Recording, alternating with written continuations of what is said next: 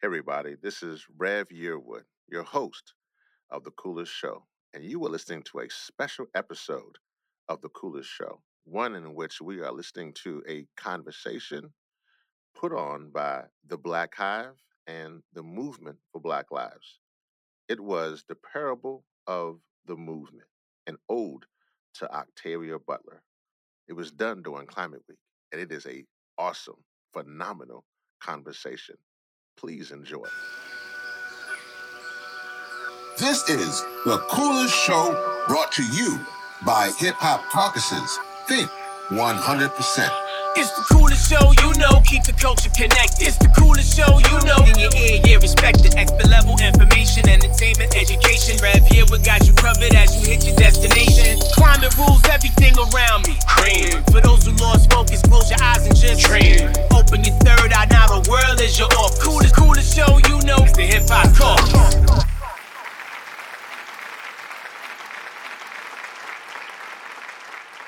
So tonight's event is connected to Climate Week, which is a huge week in the climate world, where everybody comes into New York. They go to the UN. You get all these white-led environmental orgs and these big greens and folks who are not necessarily here for our people, talking about our communities and about solutions, which actually are false. So one of the things that we wanted to do this week as the Black Hive is to roll strong and to lift up the voices of Black climate change leaders who are not only from New York, but across the whole of the US and Black diaspora. So I have the privilege and honor of supporting and leading the Black Hive, which is the climate environmental justice group inside the Movement for Black Lives. We have about 150 of the most brilliant, brightest, most powerful climate and environmental justice leaders in the Black community. And we come together weekly, monthly, to have different conversations around the issue of climate change, the problem that faces our communities, and coming up with solutions. And so together, the Black Hive is a home for all Black climate environmental justice leaders, whatever shape, size, form that looks like, whatever kind of work. So we have people who are farmers, we have people who are policymakers, we have people who are artists, musicians, authors, reverends, people who are doing community work, building alternatives. And so we came together in 2021 and we created something called the Black Climate Mandate. And the Black Climate Mandate is our North Star, and we wrote it together. And it outlines the areas and the issues that are affecting our planet and our people the most. And so we split that down into 9 different areas. So we have land, economy, democracy, Black diaspora, we have energy, water, labour, the economy. I think that was the 9. I might be missing one. Black Hive, was that it? I think so. So that might have been the 9. But we also come together around skills and our talents. And so we have different teams. So we have our communications and narrative team. We have our policy and legislative team. And we have our organising and resiliency team. Through that, we do political education. And through that, we're looking at data and research as well. But tonight, this event has been put on by our communications and narrative team. Yeah. So they've been coming together since March of this year to really start to dream about how we practice together and how we can build a campaign that actually is rooted in Black innovation and creative solutions. And so we wanted, and other members will speak to this, but to create and frame this in Black literature and the history of Black literature. And the team chose Octavia Butler as one of those authors for us to really kind of connect to, study, and carry on her legacy. And so tonight we're launching a narrative campaign called The Parable of the Movement. So let's give out some love. And our authors and our team, our leaders will talk more to that and what that means. But this is the start of a 2-year campaign, at least, that we'll be doing. And we wanted to start it here in the Free Black Women's Library because of how important this space is. So Ola is our founder and our host. Ola has been on an amazing journey with this space. I met Ola in 2015, right? We met. I think so. At the Movement for Black Lives convening in Cleveland. We sat next to each other and we ended up holding hands together and crying. It was like that kind of bonding moment. And from there, Ola had this vision of providing free literature that's been written by Black women. And it started, and you can talk more to this, I'm just telling your story, but from what I've observed, started with some suitcases. And Ola would go around to sitting on stoops in community gardens with suitcases full of books written by Black women. It then moved into some other like semi-permanent spaces, but Ola was constantly moving around. And now Ola has this space, which is such a huge right? Like, honestly, to be able to have a space in Bed-Stuy that's a Black women's library and is a space for the community to come in, and also a space where you can get fresh fruit, you can have trainings, you can have mentorship, you can have sisterhood and community, and that's what this space is about. And so we didn't want to launch this in Manhattan or launch it in a big place with all this. We wanted to launch it with community and to talk to each other today, and to honour Octavia Butler, all of the Black women authors who have come before her, after her. And thank you, Ola. Thank you for opening your space and allowing us to be here. So thank you. I want to hand it over to you. Okay, do you want to say anything?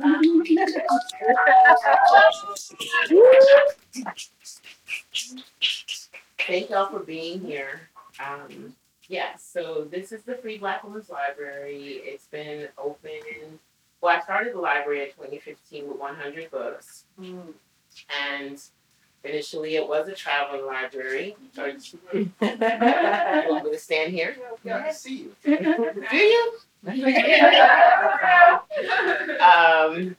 So basically, it's a social art project that really is about centering and celebrating the brilliance of Black women writers, their creativity, the imagination, and the diversity of Black women. And we also have books by Black non-binary writers as well. So this is also just lifting up the concept of Blackness being global, because we do have books written by Black women from all over the world. And that's something that has always been very important to me. I guess I'm a baby Pan-Africanist in some ways. But the way the library works is through a trading system. So all of these books and these books are available for a trade 1-for-1. People come in every Sunday between 1 and 6 with 1 book, 2 books, 3 books, and they get to take 1 or 2 or 3. We practice discernment with the books that we take. So we ask people to practice discernment with the books that they bring. They don't need to be brand new, but they do need to be in good condition, and they do need to be good books. So I feel like some of y'all have been here for a minute, so you've probably noticed the way that they're broken up with fiction, memoirs, autobiography, poetry, history, sociology, and et cetera, et cetera.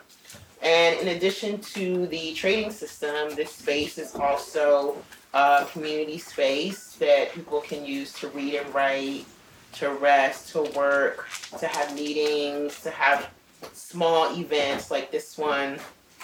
And we also have free workshops, presentations, and film screenings and things like that. So this particular event is really in alignment with our theme for the month of September. The theme for the month is nature. So we're doing a lot of workshops and conversations around our connection to nature, especially from a racialized perspective, right? Because that's something different.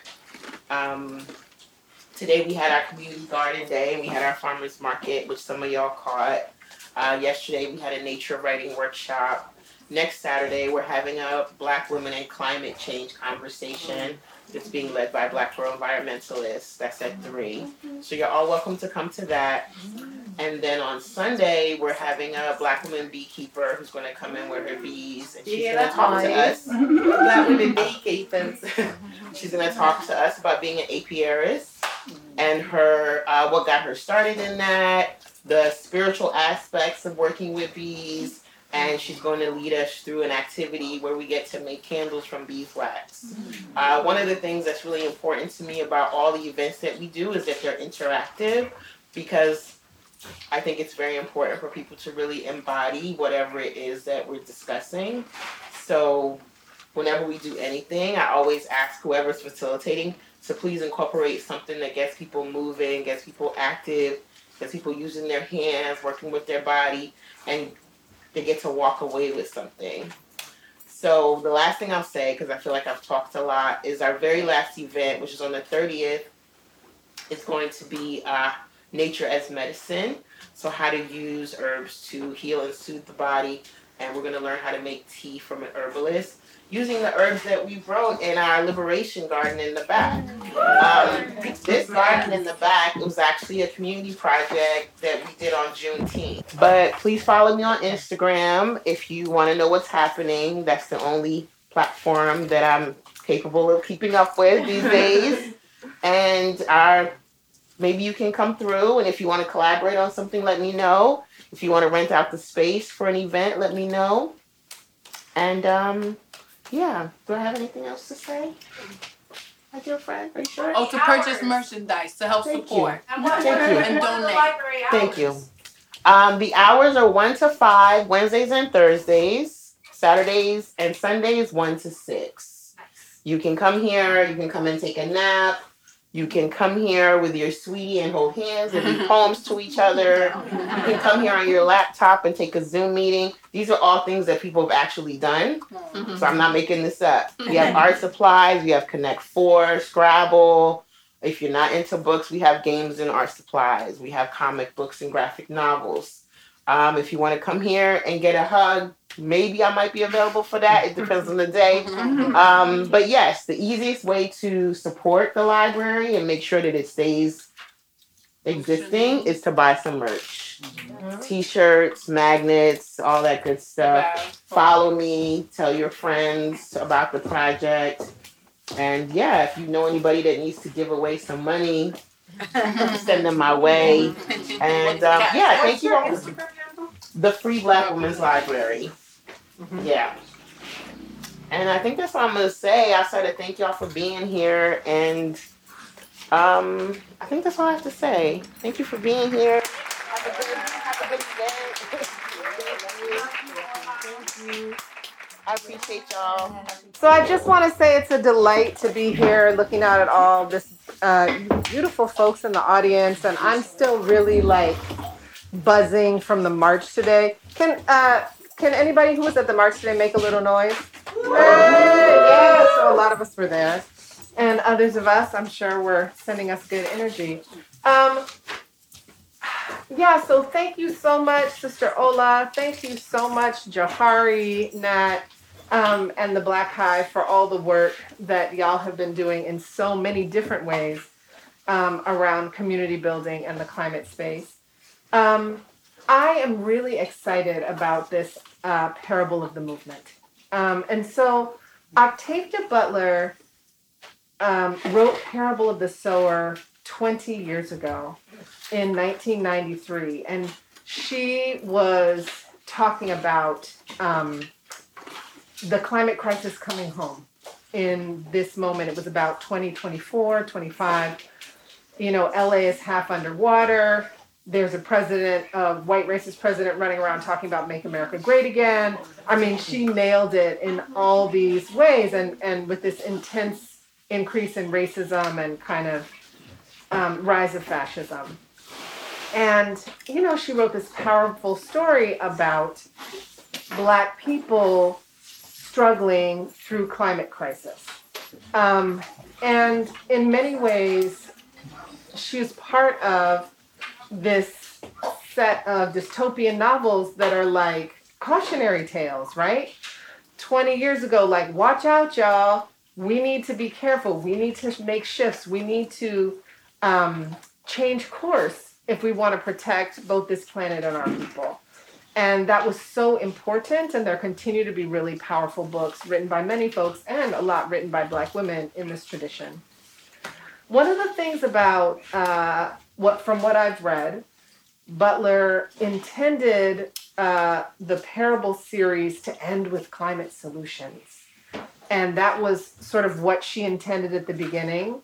So Parable of the Sower, there's sort of a temporary solution.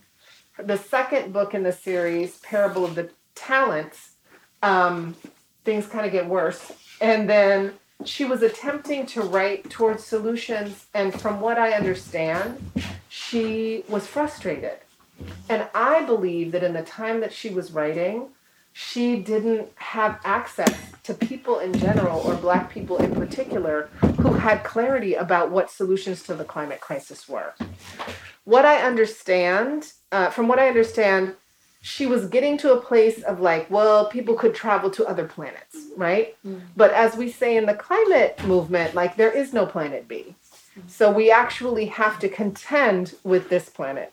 No matter what Jeff Bezos might or might not be doing, there is no other planet to go to. And so, being in the Black Hive has been so inspiring, seeing an international group of Black people fighting for climate and environmental justice. And we've been thinking about not just literature, but also what we want in reality.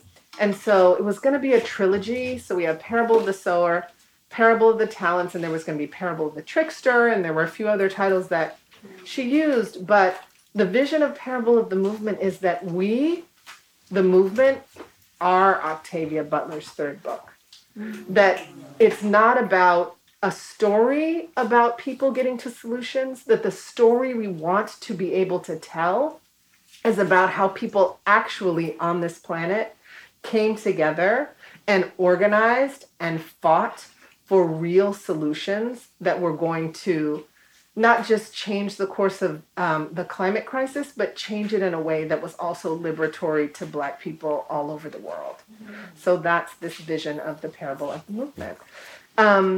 And as part of that, we wanted to have different authors from different parts of the country and different parts of kind of the Black world come and read some of our work in poetry, nonfiction, and fiction. So the two authors that we invited, I'm familiar with both for their work in the world and from a conference that we all participated in last year called Black Literature versus the Climate Emergency, right? So these are two Black authors who participated, whose work I just really appreciate and respect. And so first up, we have, I gotta take off my glasses because I am that age. Kevin Leonga Aipopo is a community advocate, storyteller, and student leader based in traditional Kalapuya Confederated Tribes of the Grand Ronde and Atfalati lands, Beaverton, Oregon. Their work centers around the intersections between their ethnic identity as a Black American and Samoan person and their gender fluidity. Please give a warm welcome to Kevin Leonga Aipopo.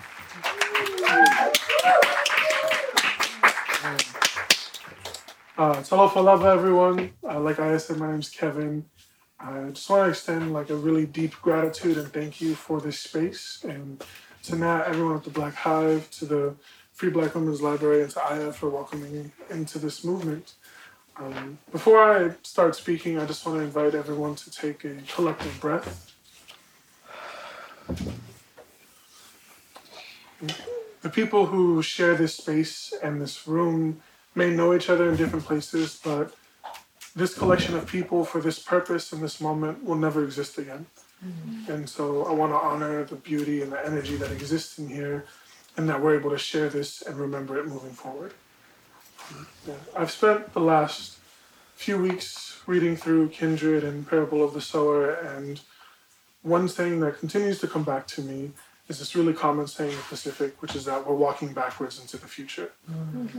And I think very much in line with what Aya just shared, as we are approaching these climate solutions and fighting against climate injustice, it is our responsibility to heed the word of Octavia Butler and honor the beauty and strength in her work. And so I'm very thankful to have an opportunity to share a couple pieces today that speak more to that. The first piece that I'll be sharing is called Of the Earth, but I think I'll be changing the title. I'm always open to titles. I have a hard time titling things. And the second one's actually untitled. But this is actually the piece that I wrote for Black Literature versus the Climate Emergency, and I feels really interesting because I hadn't even been tapped into the Black Hive yet, but it speaks a lot to the work that y'all are holding down. Also, just invite folks to show up however you feel comfortable, and if I say something that resonates with you, feel free to snap, feel free to say, feel free to let it out. If I say something you don't like, maybe wait till after to let me know. I appreciate it. A hydro flask covered in bright, quirky adhesives reading, "Good vibes only, it's wine o'clock, proud fur parent, Black Lives Matter, save the bees." This small stainless steel testament to environmental saviorship boasting loudly, proudly, and colorfully, "Black Lives Matter, save the bees." And I begin to think if the hand wrapped around this bottle knows that it is the same one that swats at bees looking for rest, the same one that clutches its purse as I walk by, the same one that rolls up the windows, locks the door, calls for help, whether it's me or the bee looking for rest. See, it's easy to say that you love something, that it matters when that something gives you life. When that something blooms so beautifully, creating breath in the midst of singed earth and broken neighborhoods. Easy to say you want to save them when you can steal the flowers without ever seeing the pollen, when you can steal the skin without ever seeing the pollen. Easy to proclaim it matters when the honey is sweeter on your taste buds. Like you can't taste the labor it took to produce because you claim to have discovered it. The trauma in each drop present in each drop absent from your tone. Purse tightly clutched, hand firmly swatting, keeping safe your treasures with someone else's family name on their underside. You call it a protective style. Yet you are unfamiliar with what it is that we protect. You are unable to see our roots beneath the concrete, left to wonder how we find a way to blossom between each small crack. You do not see our garden. You do not see our community. You see development. You see beneath the roots into pits of tar and oil. You see red lines and trampled fields. You see things to burn, to exploit, remove, and condense and mold until it becomes thin, malleable plastic draped across the front of your hydro flask reading Black Lives Matter, Save the Bees. And this is how we know the climate crisis and anti-Black racism are synonymous. We call this word justice. You call it aggression. You call it suspect. You call a bee a threat, me a threat, the same way you call a cell phone a gun. And as the sky collapses, we have no recourse for safety. Stinger and skin, a warrant to be called armed and dangerous, a demand to comply. As if we weren't the ones in imminent danger. Any method of self-defense and immediate death sentence, leaving my mother wondering if that sting was worth seeing my face on these shirts with angel wings. We never wanted to die. We just wanted to breathe.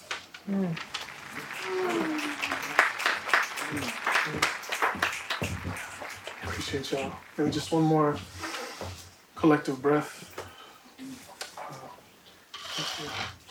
I tend to write longer, so I tried to write a shorter piece. Since I have a little more time to share, I'll share that. Again, this is untitled, and I'm very open to titles if folks know of titles. I was planted at an intersection of trauma and wishful hands, bred from loose seeds, drifting through salt and blood until they were planted in a plot of asphalt that resembled soil, cultivated by generations of hope, smothered and stacked to survive. It is my duty to blossom, to make green the truth that was sown so long before me.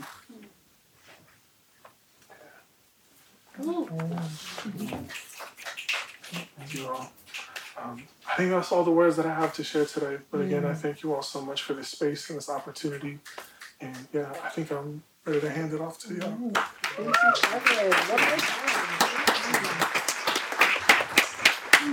Lovely. Thank you. Lovely. Thank you. Powerful and specific, especially given, some of the wonderful and interesting things that we saw at the march today. For sure. So our second reader, Emily Rabateau, writes at the intersection of social and environmental justice, race, climate change, and parenthood. Her upcoming book is Lessons for Survival, Mothering Against the Apocalypse. And I have to say, I first became aware of your work. It's the New York Review of Books. Yeah, which had this incredible essay titled Lessons for Survival about kind of the impact of climate change on Harriet Tubman's home, former home, correct? I'm going to read from it. Oh, yes. Yeah. So, no spoilers. All right. Anyway, please give it up for Emily Rabateau.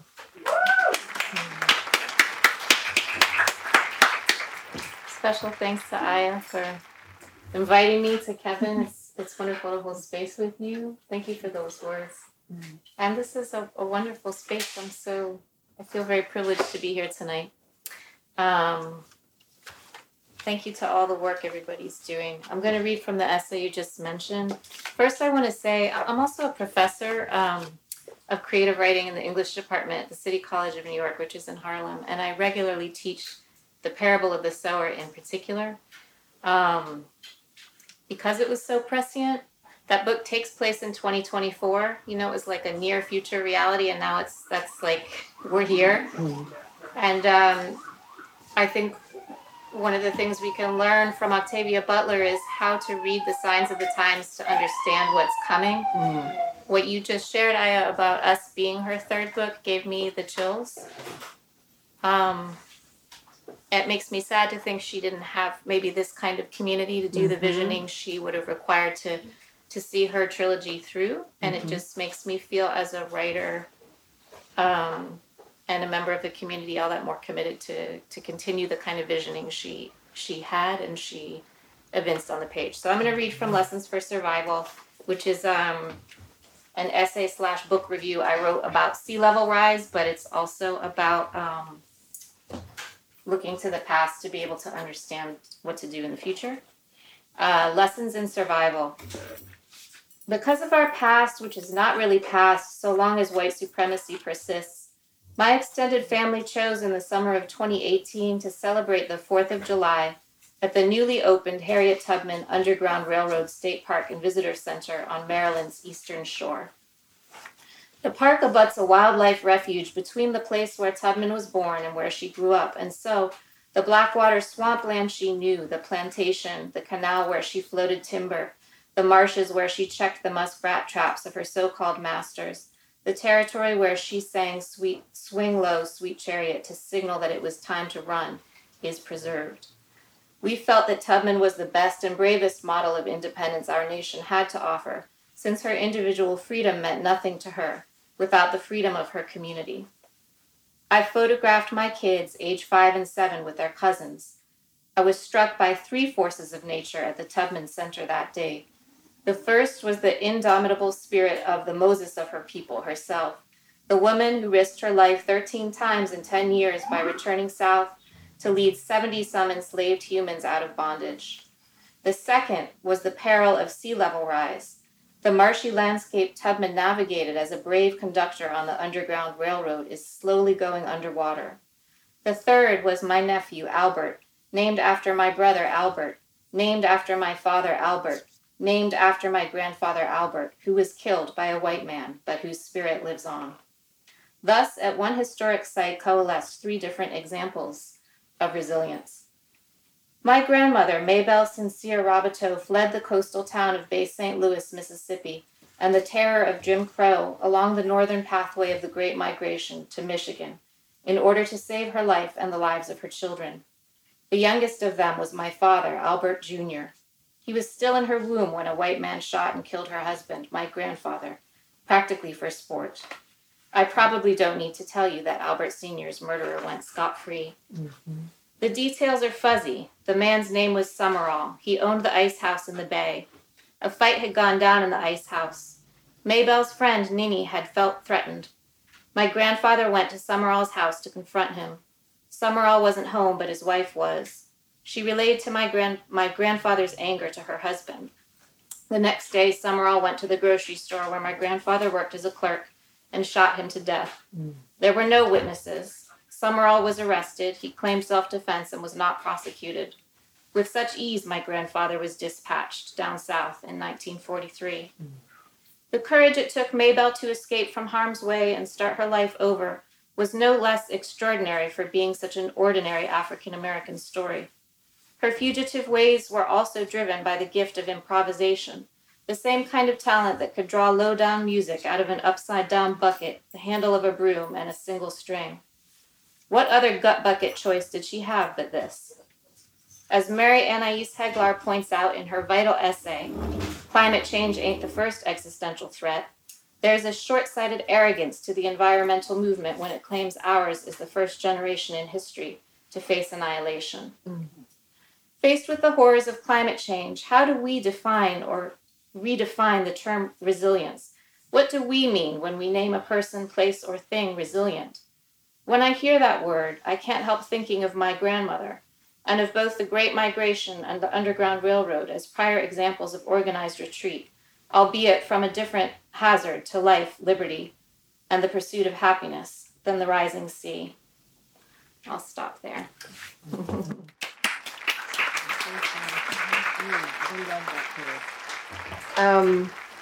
Thank you. So one of the things that I was excited about with this trio of authors is that we have poetry, nonfiction, and I'm going to read some fiction. So again, my name is Aya de Leon. I work with the Black Hive, and in my other life, I'm a climate novelist. And, I read some science fiction and fantasy, and I really appreciate the way that, in many ways following in Octavia Butler's footsteps, there have been all of these different sort of cautionary tales around climate, around, these sort of dystopian worlds where, the climate and environment have been impacted. And I just really appreciate this tradition of cautionary tales. And I think in addition to us being the third book that fights for climate justice in reality, I'm also sort of obsessed with wanting a literature of climate justice that's set in the here and now and isn't us writing about what will happen after we lose the fight that we're in. That's actually a literature of how do we win the fight that we're in here and now. For me, I started writing climate fiction after Hurricane Maria hit Puerto Rico. That was my sort of climate wake-up call as a Black person with various Black heritages, one of them being Puerto Rican. I wrote a novel about an Afro-Latina woman going through the hurricane.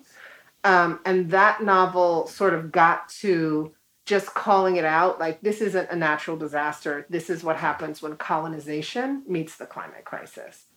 And then, I went on to write, I have 5 climate novels out, and each one, I'm sort of getting further and further towards this idea of winning. And so my most recent book is called That Dangerous Energy. And so the thing to know about my work is, unlike a lot of kind of climate literature that's not sci-fi fantasy, it is genre work. And so a lot of it is, they're kind of like sexy thriller romances that are also climate fiction. Anyway, thank you all so much. And I want to transition now to Jahari. My name is Jahari Farrar. I am from here, which is nice.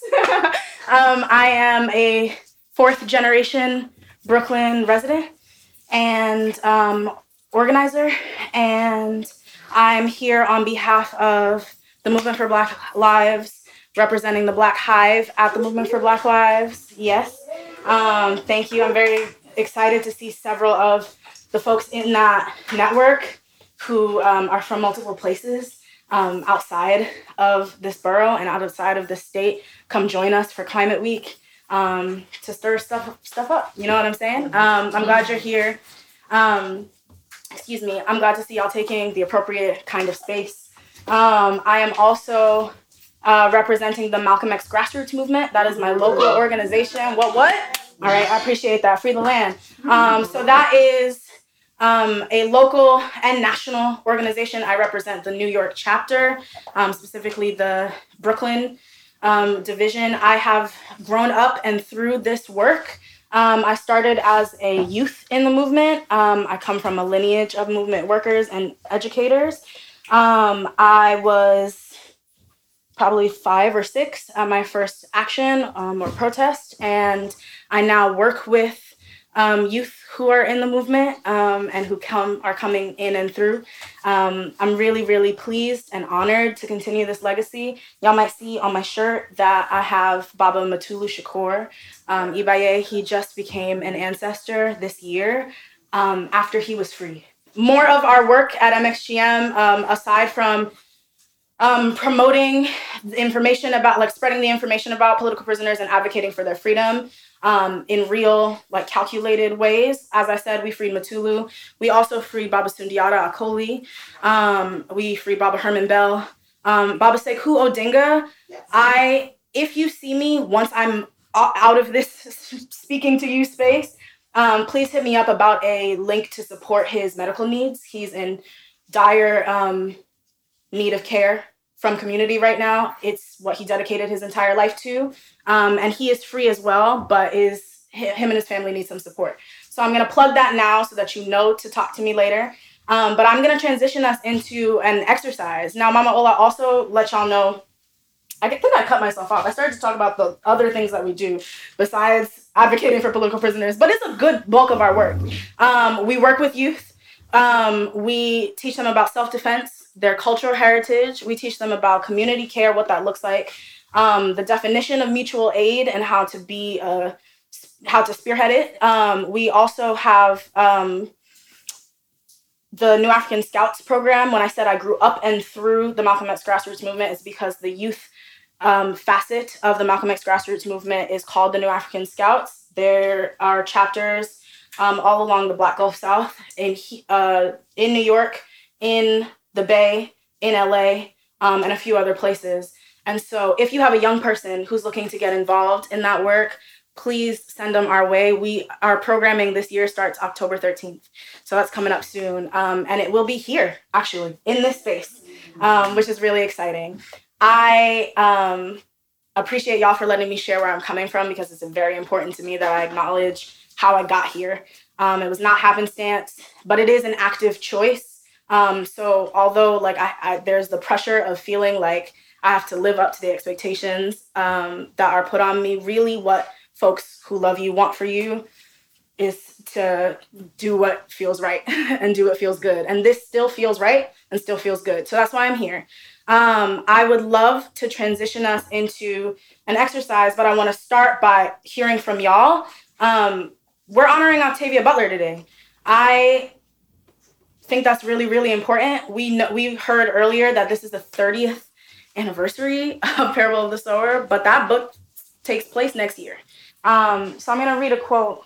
Now that we've heard some of our own voices in this space, I hope to hear more of them throughout. This quote is by Octavia. It is from Wild Seed. So, in my years, I have seen that people must be their own gods and make their own good fortune. The bad will come or not come anyway. So I'm just going to hold that for a second. Octavia taught us that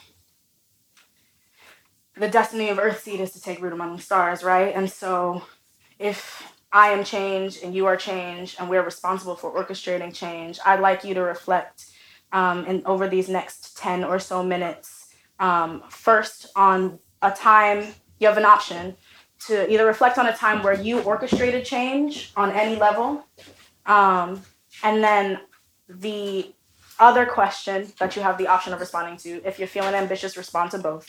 But the other question is, what does change feel like? Feel, taste, smell, look, sound like. What is the physical reaction to change that you have experienced or are longing to?